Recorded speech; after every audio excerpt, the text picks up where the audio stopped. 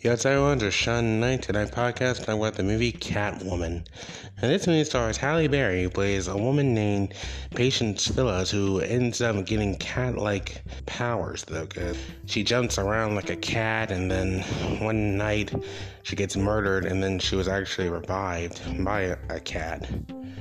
And I didn't really like this movie that much, and I know a lot of people didn't, but Halle Berry, she did a good job playing Catwoman, though.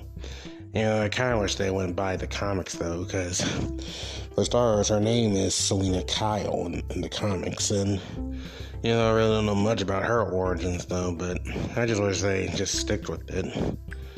But, I did enjoy, the action scenes in the movie, but that's the only pros about it, and the pro is that Halle Berry is in it, too, but that's what I like about it, really. Except, like other people, this movie just wasn't my cup of tea, though. But, at least it was worth watching, though. But thanks for listening. I'll see you guys next time.